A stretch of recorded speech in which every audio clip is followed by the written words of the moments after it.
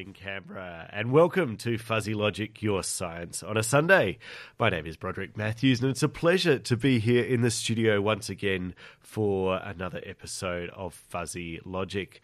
Thanks very much to Declan for a wonderful episode of Irish Voice beforehand. It's always nice and calming to hear the Irish music before I come in the studio. But now we are going into the world of science. And in fact, this week we are all about National Science Week. It's not quite there yet. It's starting on the 13th of August and running to the 21st of August. But I thought, what better opportunity than to talk about what's coming up so you can plan your upcoming National Science Week, because there are so many events happening across Canberra, over 50 different events, north side, south side, and in the middle.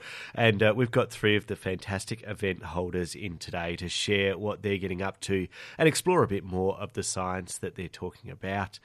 Later today, we're going to talk about electricity and the chemistry behind all of that, as well as going down into the world of fungi and how it makes up the world around us. But to kick off this morning, I've got the wonderful Heidi in the studio from Securiday. Good morning, Heidi. Good morning. Fantastic to have you in. And you're all about Canberra Kids Securiday, which is, as the name implies, there's a bit of security in there that you're talking about. Tell me about yourself, Heidi. What's your background? So I'm actually a cybersecurity professional here in Canberra. I've been working in IT for over 20 years. And so we started up Kids Securiday as a National Science Week event back in 2019. We'd been prior to that running as standalone STEM events for other National Science Week events such as Greenlight for Girls. We still go along to there and hold individual workshops as well. But so we run as an individual day. We run it like a STEM extravaganza, a conference for kids all about security. And so we run these for ages 6 through to 16. And we welcome parents to come along as well if they'd like to, because they generally learn quite a lot too. I'm sure they do. So what's so important about security? Why are you sending this message out there to the 6 to 16-year-olds? Well, honestly, look, it's a lot of fun, but you're not supposed to say that, I guess. But security is super important. We use it every day in our lives, whether or not we even realize it. And it's part of the core concepts that we can actually understand to not only make ourselves safer and happier on a day-to-day basis, but you can also consider it as a career as well. And I enjoy mine quite a lot, so why not share it with others? All right, well, let's explore some of the activities that you do at Securiday. Where do we start with the basics of all this? Okay, so we start with the basics with physical security, actually. So physical security, we learn all about how locks work and the security of those particular ones in a day-to-day basis. We also learn a lot about ethics in this class as well. So we actually kind of hide the ethics underneath the mashed potatoes in this particular case. So we look at all about how locks work, which are the ones which are more secure. So say, for example, you can go ahead and buy a $5 master lock that you pick it up, feels pretty safe and feels pretty heavy, and then you just drop it on the floor and it opens. It's probably not the one that you want to secure something you care about a lot with. So we look at how that all works at a basic level, because we use locks every day. Everyone knows what a lock is, but not everyone knows exactly how it works. And so, we start there. And that's also really great for people that may not actually have a good understanding of cybersecurity concepts as well, or may not even be that interested in IT, because the same rules that apply when it comes to purchasing and using locks are the same sort of rules that we apply when we're actually working around online. So say, for example, you can have a pretty complex key, and that means that it may be pretty hard to open manually if you don't have that key. And the same sort of thing applies when it comes to creating passwords online.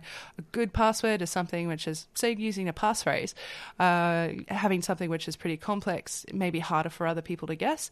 And the same sort of thing. You wouldn't go put your house key on the road for everyone to use. So you probably should make sure that your passwords stay safe and only you have them yourself. Yeah, okay. It's kind of like that idea, I guess. You're never supposed to store your house keys with your address or something like that, are you? That's a good way. Yeah, don't take a photo of your key and put it online randomly as well. That's also a really bad idea. And that happens more than you think. Really? Yeah. Okay. Yeah. Yeah, I suppose people get excited about owning the new house and putting up their keys, but that's just opening it up to people to copy. Pretty much. It's super easy to do that as well. Wow, that is something I hadn't considered, which is, just amazing indeed there. Okay, and so then we take those concepts into cybersecurity and cyber safety. How much of what you're talking about have these young people explored already? Because if I think about my education going back, 20 odd years now, to when I was in primary school and high school, computers were only just starting. And so really we were all about how to actually use a computer. And then there was a little bit around cyber safety, like you weren't supposed to give out your name and address online, which was kind of the same rules that you had with strangers. You should just talk to strangers. How much has education progressed since then? So when we started doing these back in 2017, within the ACT, I think computing classes were pretty common at that stage. Kids were getting taught programming at a younger age, which is great, but it was still very much in the early take-up time. Now, when we're running these same sort of events, so say, for example, one of our events that we actually have is the cyber games. And so with the cyber games, it's called what we call a capture the flag game. And so you have a range of cybersecurity questions and puzzles that are presented, and you solve them and you get points. So we can actually see in the background as to how quickly kids are actually working on these particular problems and solving them at a lot faster rate. And so we're having to adjust our design as a result, but you can actually see it reflected. Their education is actually pretty well moving here in ACT, especially with new introduction of cybersecurity curriculum within the ACT. It's been pretty good to see. Also, things like cyber safety. I think it's called Think You Know, which is run by the AFP in association with delivery partners. Comes around and gives cyber safety education to most of the ACT schools.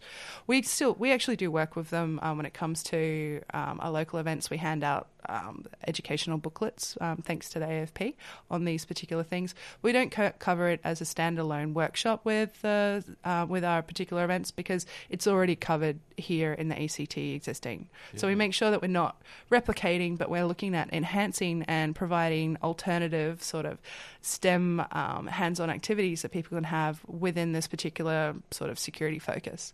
Yeah, so it sounds like it's just a fun approach to all of this cybersecurity and actually getting in there and doing it. Yeah, we try to present things in a different line. So say, for example, one of our other workshops we're running this year is Cyber Kung Fu, learning the basics. Yeah, it's all about cyber self-defense, right? Yeah, okay. And so we're looking at how you can use available means to inspect websites. So say, for example, you get sent a link by a friend or you think it's a friend.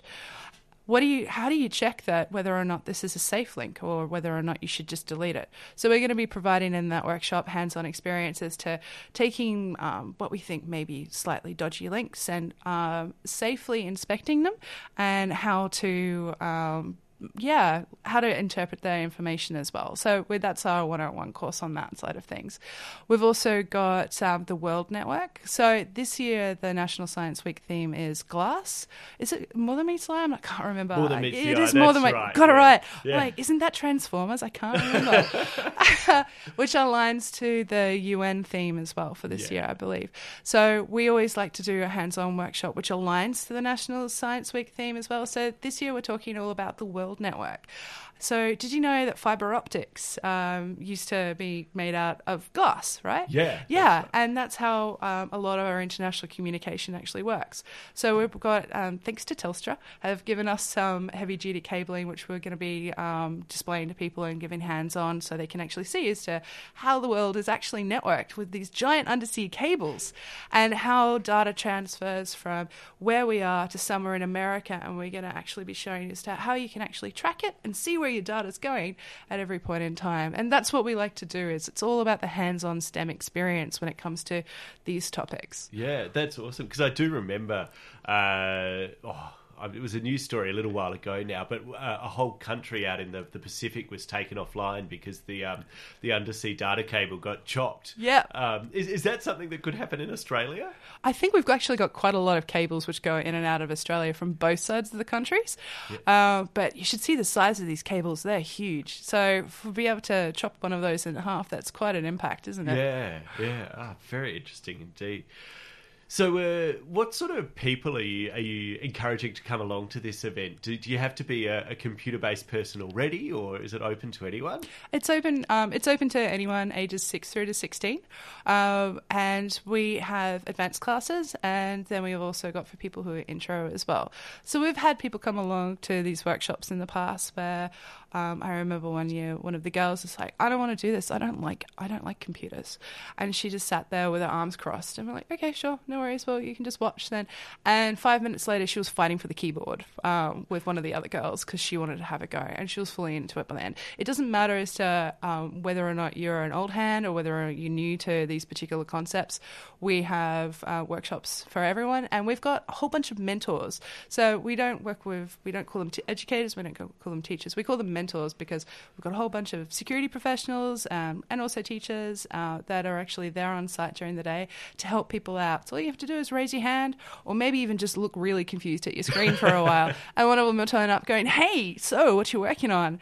Okay, and help you work through the concepts. And yeah, so everyone can work together at the same pace. Awesome. And I guess along a similar line, we're talking about cybersecurity here. The stereotype might be of a bit of a computer nerd and that sort of thing. But what sort of skills do people need, or are people going to develop by coming along to this sort of workshop? Okay, so these workshops, we like to, obviously, you're going to be understanding the 101s when it comes to everything from cryptography as to how to hide messages and things, and how to decode them. You'll be learning networking 101 as well, and you will also be developing advanced skills if you want to as well. But at the same time, you have to realize that these workshops are 45 minutes each. We deliver this as a STEM extravaganza sort of workshop, and we understand that within that 45 minutes, there's probably not too much lasting information that can be communicated. But however, it's mostly there to develop interest and also to take those particular things home with you as well so you can develop them in your own time. Previously, we've always encouraged parents to come along and work with the kids if they want to, because a lot of the times the parents can actually learn a lot of these skills too, and it means that they can go home and actually work with the kids and continue to develop this in their own time if they want to.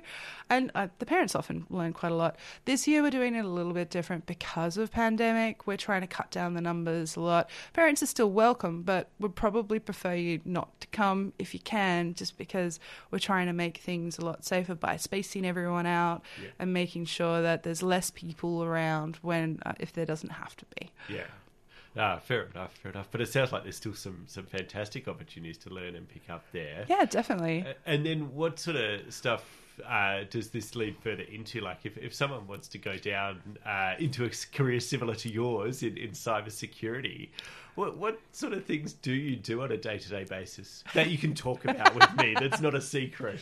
So I work in what's called security operations. So I work in primarily incident response. So I what's called the blue team. So I work in defense.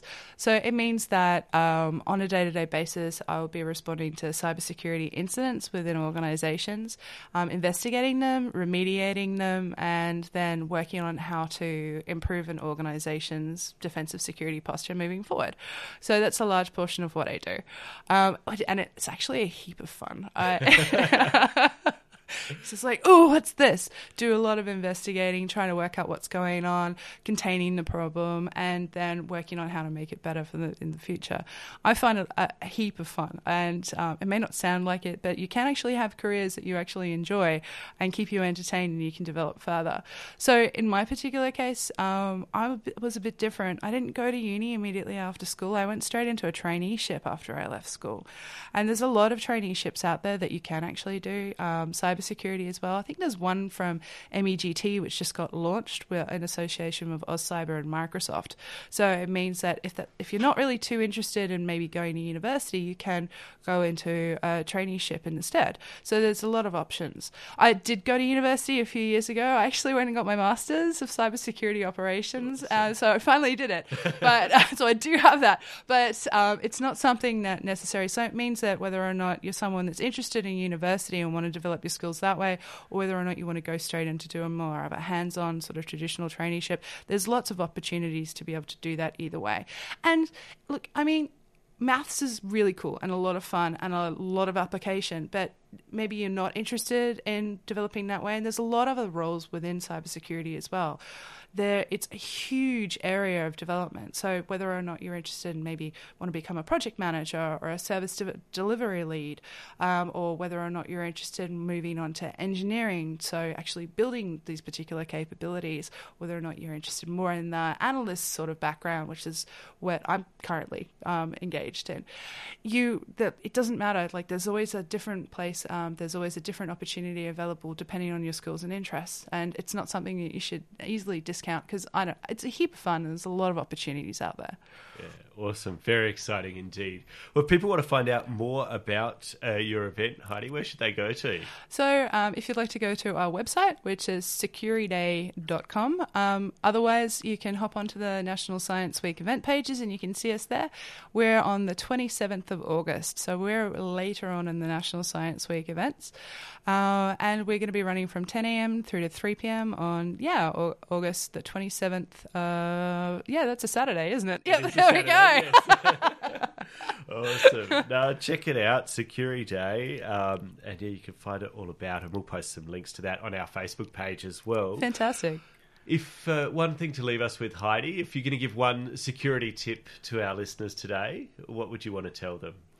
I think one of the most important things you should really pay attention to is your passwords and passphrases that you use on a day-to-day basis. When it comes to your accounts, I really recommend making sure that you use so passphrases are now more commonplace than actually using passwords, because passwords can be pretty hard to remember, right? But you can create a pretty complex passphrase just by looking around you.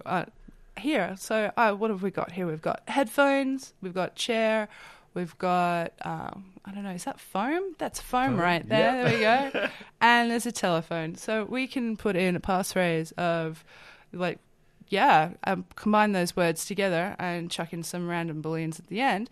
And there you go. That's a pretty secure passphrase, password right there. Use a different one for each of the sites that you're on, because these sites get breached quite a lot. And you should probably actually go and check out as to whether or not your details have been compromised in the past. There's some fantastic sites out there, such as Torahunts Have I Been Pwned, where you can go check as to whether or not your details have been involved in any previous breaches and work out as to whether or not you should actually change these particular passwords for the sites. I use a password manager so I can keep all of my details in one place, which is centralizing a problem if you don't actually make sure that you have very complex credentials on that particular password manager. But yeah, keep an idea as to where your details are on the internet and how well they're secured, because the impact can be pretty high at times when those particular information may become available. Yeah. There you go. Great security tip there. And if you want to find out more, Canberra Kids Security Day is on Saturday, 27th of August. Thanks very much for coming in this morning, Heidi. Thank you very much for having me. And that was Heidi from Security Day, one of the fantastic events for National Science Week. We're going to talk about fungi in just a moment. But before we do, let's have a little bit of music. This is Andrea Kerwin with The Story of Us. It's just how I feel about you, baby.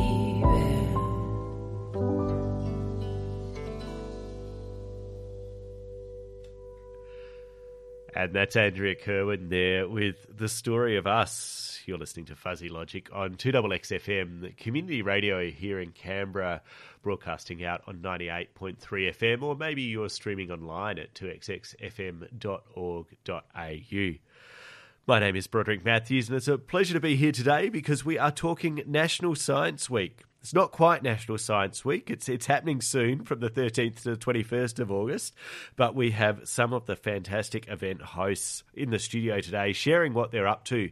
Before the break, we spoke to Heidi about Kids Security Day, all about cybersecurity and the importance of being safe online and secure.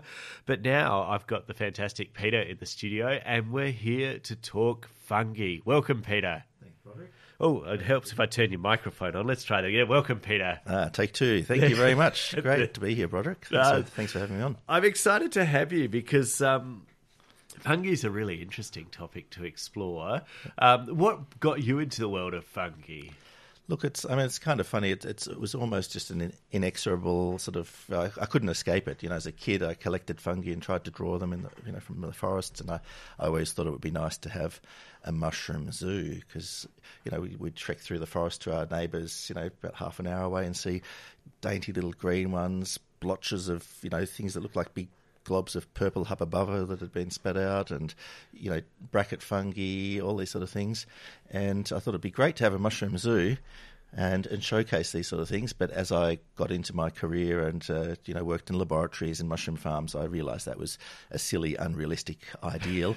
However, I've come full circle, and I think it'd be a great idea to have a mushroom zoo again. So.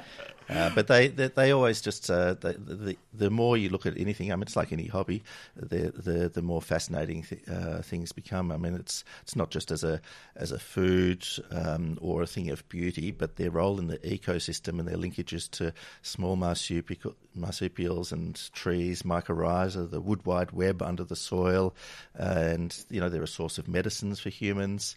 They may be used one day to terraform Mars. And we do a lot of work at Fungico with trying to come up with novel ways to utilise the root system of fungi, so the mycelium, to make analogues of existing products like polystyrene or leather or cardboards or what have you, that don't require the same sort of intensive, animal husbandry or petrochemical use, using fungi to grow on waste materials like paper or coffee grounds that otherwise end up in landfill, and you come up with a product that can be used in lieu of these other products. So, yeah.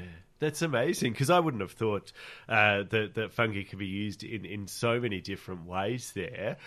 So you talked about Fungico, your business that you're operating there. How many different types of fungi have you managed to start in your zoo so far?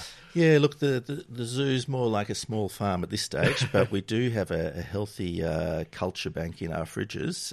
Many of them don't see the light of day because there are only so many we can grow at one time. But we've amassed, dozens and dozens of cultures over the years, and we probably at any one time are growing maybe half a dozen or a dozen different edible or medicinal species, shiitake, oyster mushrooms, the ones that you used to, the white oyster mushrooms and grey, but also the pink and yellow and black oyster, the golden enoki, Nemeko, a few other varieties, lion's mane, that's a popular one these days, a few other varieties that people don't typically see on the shelves. And we're pretty excited to get more and more of these delicious and medicinal mushrooms on people's plates in Canberra and throughout Australia. And further to that, I guess, get people into growing their own mushrooms. It's something we run workshops locally for people who want to grow mushrooms in their home, on their kitchen bench, or even in their garden. Yeah. And one day I think it would be great when, come springtime, when people sort of scratch their head, those of us who are gardeners, and think, should I plant some lettuce or carrot or celery, or, you're sort of making these choices and you feel the urge to plant things. The question should also arise, should I inoculate my logs with, shiitake, or should I grow some golden enoki, or should I grow some pink oyster? And that seems very far-fetched at this juncture, but one day, if we have anything to do about it, Australians should be able to pose those questions to themselves. Yeah, well, how hard is it to grow mushrooms? Because for me, I've always seen mushrooms as those things that just randomly pop up at various points. Yep. In the forests, or back when I lived in Adelaide, we'd have the plain white mushrooms pop up in our back garden. Yep. But it always seemed random, and you were never quite sure whether you could eat them or not. So how realistic is it to DIY? Yeah, look, you can DIY foraging. That's a sort of mired with controversy because of the death cap and that sort of thing. But we teach people how to safely forage. But in terms of growing your own, we produce little mushroom kits, and it's easy just to open them up, and they almost grow themselves. You give them a little spray of water. But if you wanted to get more serious with a hobby, then you can use the mycelium in these kits as your starter material to inoculate your own wood logs or straw or sugarcane mulch, and it really doesn't take that much know-how once you're shown to get into it. It's much like, if you wanted to make beer or yogurt or wine or whatever, then Yeah. So you're talking about the mycelium there. Let's just explore that for a bit further. What is the mycelium? Yeah. So you mentioned that mushrooms pop up all around, from soil and logs. So they're really like the fruit of the fungus, and the mycelium is like the underground root system network. So if you took an analogy of comparing an apple tree kind of broadly to a fungus, then the roots and trunk and branches and leaves of the tree would be like the vegetative part. So that would be equivalent to the mycelium that's under the ground or in the woodlog. And then the apples are kind of like the analogous to the mushrooms. So they're the fruit, and they produce spores instead of seeds. Yeah. And so often you'll have this thin white cottony thread of mycelium that's going through your soil. Gardeners will often find it when they rake away some leaves and see it there in the soil. Fine cottony threads, very fragile, but that can extend for kilometres under the soil for one organism sometimes, or it could just be 3 millimetres of stuff under the soil, and so it's the world under our feet is teeming with activity, and we're only just starting to really understand the importance of not just fungi, but small insects and bacteria and other things in the soil, and how they work to keep our forests healthy. And these days, I guess, trying to apply that to principles like regenerative farming and keeping our soil and food healthy. Yeah, because you talked a bit before about how like some marsupials are feeding on the fungi and that sort of thing. I mean, and biodiversity is often a big thing that we talk about in our environments, and the dropping of that. But how many different fungi are we talking about in environments? Look, there are estimates, but the estimates vary from hundreds of thousands to millions. It's really every plant that is growing has symbiotic, or not every plant, but many plants have symbiotic fungi associated with their roots. Often multitudes of them. It's just, we'll get to talk to our event, I'm sure, soon, but one of the guest speakers there, Peter Marshall from Terra Preta Truffles, he can talk very sagely about this topic, about the ecosystem under the trees, and the connection between the fungi and the trees, and how diverse they are, not just for eating truffles, but Australia is actually the epicentre of truffle-like fungi in the world because of this coevolution between small marsupials, eucalypts, and the fungi. We don't have time to get into it here, but come along to the event, and it's an amazing ecological story. Start to explore that further. Well, you mentioned the event. Let's dive into it now. What is the event you're hosting for National Science Week? Yeah, so for Science Week, we thought it would be great to showcase our love of fungi, and we'll do that by running 2 film events, one on Friday the 19th of August, 7 p.m. at Tuggeranong Arts Centre, the following day on the Saturday the 20th at 2 p.m. at Belconnen Arts Centre. So we'll show a documentary called The Kingdom, How Fungi Shaped Our World. And that's a shortish documentary which will break up with a Q&A panel of expert mycologists. So people can come along and just soak up the vibe, everything about fungi as food, fungi as medicine, nutrition, terraforming Mars, what have you.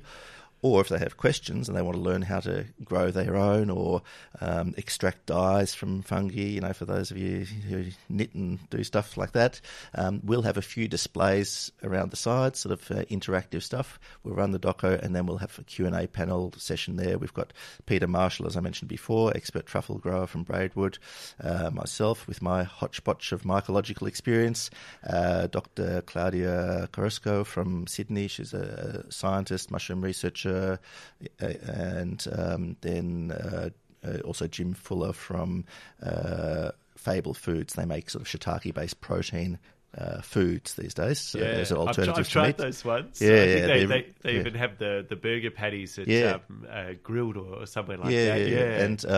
And he's also a chemist and a mycologist and a chef. So if you want to learn how to really get the most out of cooking and mushrooms, he can really point in the right direction. And so I guess it's just a opportunity to learn about the world of fungi. We can showcase, we'll have examples of mushrooms growing there, examples of our mushroom leather, mushroom dyes, posters, and any topic about fungi. We're happy to talk about it at that event. And it's a ticketed event on Eventbrite, so you can look it up on Eventbrite, Mushroom Q&A, or you can go to our website, fungico.com.au. and you can see the event details there. And I guess for Double X subscribers, just contact us. Don't go through Eventbrite. Contact us, and we'll put your name on the door. You can come for free. Oh, so fantastic offer for 2XX subscribers. Thanks for that, Peter. Yeah, if you aren't subscribed to 2XX, make sure you do. 2xxfm.org.au, supporting community radio and getting fantastic offers from the community like this one as part of it too. Yeah, so it really does sound like an amazing event, and you talked about all the applications of fungi there. So how much of the fungi that you're growing at the moment is for food, and how much of it is for non-food-based application? Yeah, look, it varies, but half of the mycelium that we produce, I guess, ends up being in, fruiting. So we make shiitake logs or fruiting oyster bags, and we sell some of those mushrooms, and then half of it probably goes into R&D. So just recently we've been making up a heap of, I guess, what you call analogues of polystyrene fridge panel. So they're incubating as we speak, and we'd hope to bring along an example of that. So that's basically growing something the shape and with similar properties to the polystyrene that is clad by powder-coated aluminium that makes up cool room panel, and we're hoping to grow them, then test their properties as to what their thermal insulation properties are compared with the original polystyrene. And we're making our mushroom leather and other things as well. So a fantastic, environmentally friendly alternative to that. Because I guess that's the other thing I wanted to explore a little further. You talked previously about the mushrooms on waste. What are you feeding these mushrooms? How do you grow, keep them going? Yeah. So a lot of the mushrooms that we have cultures of are ones that you call saprophytic. So they grow on dead things. So often they'll be growing on wood that's fallen over in a tree, fallen trees or leaf litter. They basically use that as a carbon source, basically, is their food. And so sawdust is an obvious starting point because that's their natural food. But you can use other carbon sources like straw or sugarcane, or if you've got some leftover cotton T-shirt, you could probably grow it on that as well. They'll basically some of the strains we have will grow on almost any carbon source. You won't necessarily get good fruiting out of them, but they can eat through it and bind it. And so using those properties, we can take quite a variety of wastes and at least convert them into a solid sort of form, just harnessing the power of fungi and their natural enzymatic digestive processes, eating their way through food to make a new material. So it's pretty exciting. It sounds like there's almost nothing that that fungi can't do here. How much of a role do you see fungi playing into our future? Well, look, it's not just our future. They're very under sort of estimated little critters, but they're all through our ecosystems. They turn our forests back into soil. A lot of our medicines that have been instrumental in our survival, like penicillin and some heart medicines, come from fungi, and there are many more that are untapped. And I think in terms of both medicines and materials, we're just scratching the surface. I mean, the number of described fungi and understood ones are very small compared with the number yet to be sort of researched. So the future is fungal in a good way. Awesome. So yeah, if people are interested, look up FungiCo and get in touch with us and come along to the event. That's right. We'll also want to have maybe a few little just tea and coffee and a few snacks that are fungi. So some shiitake choc chip cookies and then maybe a few truffle things. So yeah. Oh, it sounds awesome. I'm definitely keen to check it out. So that's The Kingdom, How Fungi Made Our World is the name of the film, but there's a lot more than just the film by the sounds of it. Q&A and tastings and all that. Friday 19th August in the evening at the Tuggeranong Arts Centre, or Saturday 20th of August at 2 p.m. over at the Belconnen Arts Centre. You can find it on the National Science Week website or FungiCo website there. And as Peter very kindly offered before, if you are a 2XX subscriber, send him an email and you can join the event for free. Get your name on the door. Awesome. Thanks so much for your time today, Peter, and sharing all about fungi. No worries. Thanks, Broderick. Thanks very much. And we've got one more event to share here about National Science Week on Fuzzy Logic. But before we do, let's have a quick music break. This is local band Fun Machine with their song Wichita.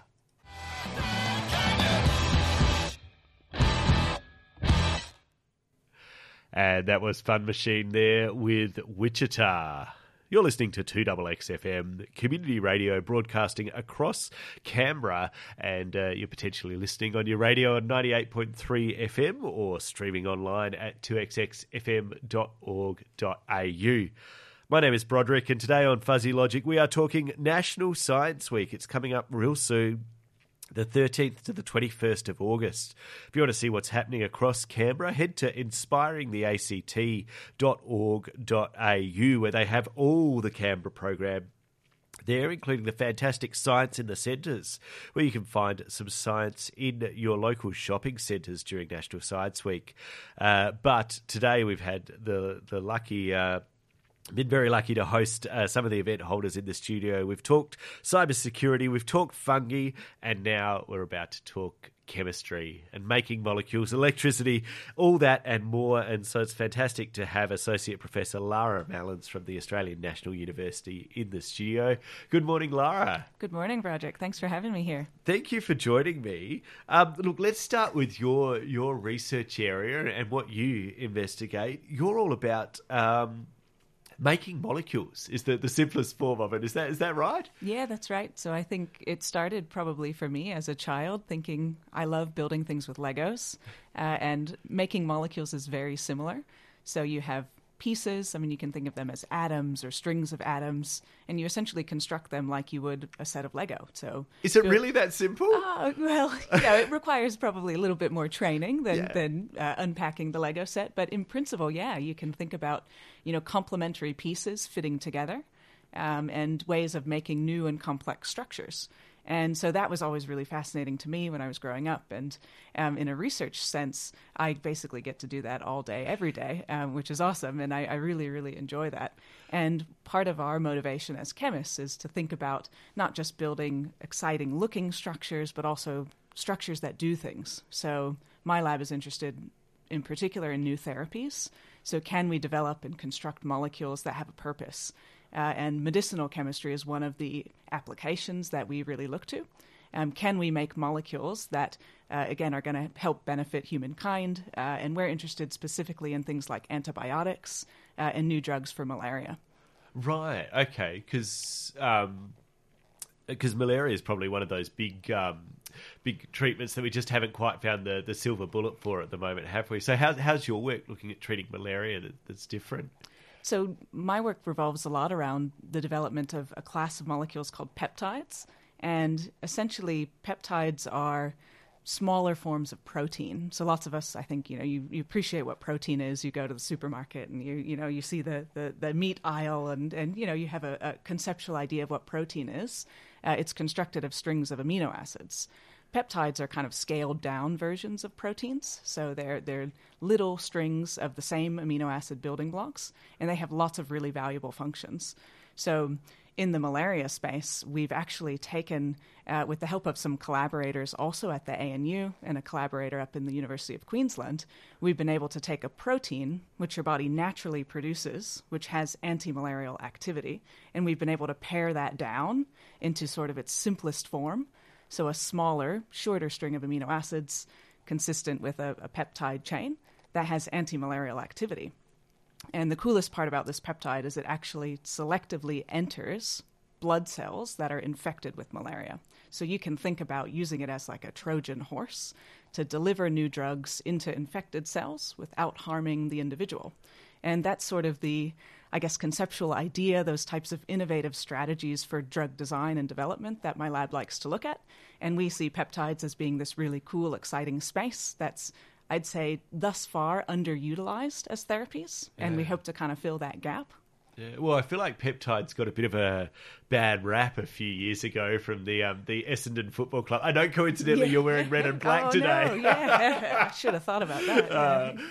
But I guess what was the talk about peptides there in the well, it was a doping sense versus the treatments that you're exploring now. Yeah, so that was a really interesting time for me personally, because I was right in the middle of my PhD at the time in Sydney, And every time I told people that I'm working on peptides, they kind of, raised their eyebrows thinking, what are you doing, But the principle is the same, right? The reason why people would dope with things like peptides is because they're performance enhancers. So the peptides that they're looking at promote muscle growth, right, or recovery.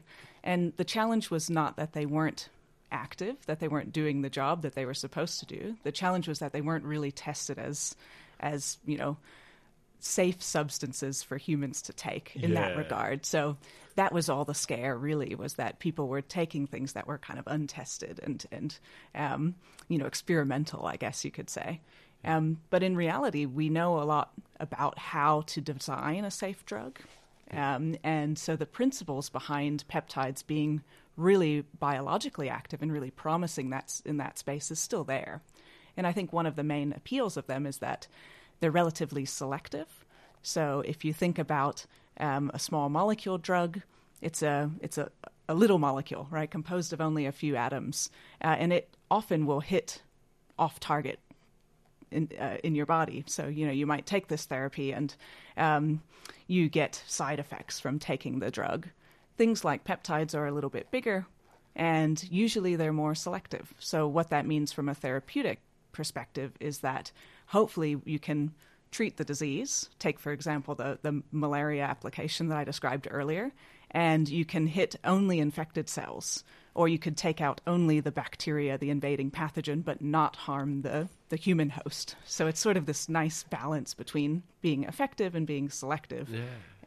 So is it, sorry, that just struck me when you were saying it, is it an oversimplification, but to say that side effects from drugs are really because the effect of the drug is just not hitting where you want it to? Is that what you're saying? Yeah, so you can think about it as selectivity, right? Yeah. So are you hitting the right target within the body? And your human body is very complex, right? We don't always think of it that way, but you eat or drink something, you take a drug, you swallow it, and you expect it to go to the right place, right?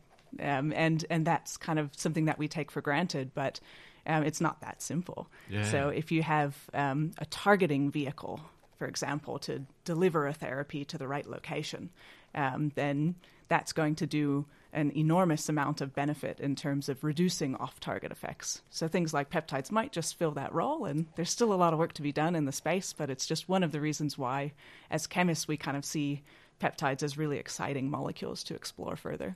Yeah. And are they always based on something that's already in our body? Because you talked about the malaria one coming from a protein in our body that you broke down. Or can you start with something just completely from your own head? So it's a little bit of both, right? I guess, again, I think about this Lego analogy. You get the Lego kit and you look at the box and you're like, yeah, it's supposed to be a castle. But you can make your own castle out of it, right? You can put doors and spires wherever you want. And chemistry is kind of similar. We do look to nature for inspiration, and I think that's one of our most powerful, inspiring facets, I guess, of being a chemist, is to say, nature has spent billions of years evolving molecules for specific functions. So we may as well use that as a starting point. And, something like this class of molecules, peptides that I keep coming back to, are prevalent in nature. Yeah. So do you see them in fungi? We just had our fungi expert on. So bacteria produce them, plants, animals. They're incredibly prolific, and we can take some of those templates and just expand on them. And as synthetic chemists, we kind of think that we're fine-tuning, we're optimizing this framework or this template that nature has given us. And that's going to give us an awesome starting point for developing new functions or perhaps better therapies and safer therapies. Yeah, very exciting indeed. And so if we look into your National Science Week event now, you're talking about electricity at this event. So how do we get electricity from the peptide protein molecule forming world? Yeah, that's a great question. So this was a really interesting, I guess, pursuit for us in the research space. We're thinking about how to make molecules. And in order to make molecules, you have to put in energy, right? And that could come from heat or light or indeed electricity, right? So we're thinking about how can we make bonds in a way that's safe and sustainable and scalable. And electricity is a really hot area of chemical synthesis at the moment because it sort of ticks all of those boxes. And you can imagine, electricity as being something that's all around you. And I think it's almost something that we don't think about because, you flip on the switch and the light turns on. Yeah. You don't think about what's causing that or why. But it's essentially just movement of electrons, right? So if you simplify electricity, it's electrons moving in a circuit. And you can use electricity to drive chemical reactions. So you can take that energy, if you will, and the idea that you're adding electrons or removing electrons from a system, and you can now use that to start to make new bonds. So I think of this as another tool of building your Lego structure, right? And you can start to design new pieces and new connections by using this kind of unconventional source of driving a chemical reaction. So we got into electrochemistry almost out of curiosity. It was one of these things that now you can buy a little apparatus you take out of the box and you plug it in and you turn it on, and you can use electricity to trial chemical reactions. And so when I started my group at the ANU, we bought one of these. It's called an Electrosyn, so it's pretty cool. It's got a nice name. And we started to just play around with it, and we found that we could make modifications to molecules like peptides, complex molecules, in a really selective way using the power of electricity. So that got us really motivated to continue to explore this as a tool for chemistry. And so our Science Week event is hoping to sort of capitalize on that idea that we want to teach people a little bit more about electricity. It's really hands-on and interactive. So I actually brought you a lemon, Broderick, because we're going to make lemon batteries at our National Science Week event. So I know our radio listeners obviously can't see I brought a prop. Yeah. But we're going to talk about the fundamentals of electricity, do some kind of kitchen science, which will be quite fun and interactive. Yeah. And then we're going to talk about how we can translate some of those same tools into the development of new chemistry and making some exciting new molecules. Yeah. So from the humble lemon to saving lives. That's right. That's right. I mean, it's kind of cool to think that, the lemon battery is what's developing next generation therapies, but that's sort of where we're aiming for. Yeah, very exciting indeed. Well, it does sound like an awesome event. Electricky. I love the name for it. And on Wednesday, the 17th of August.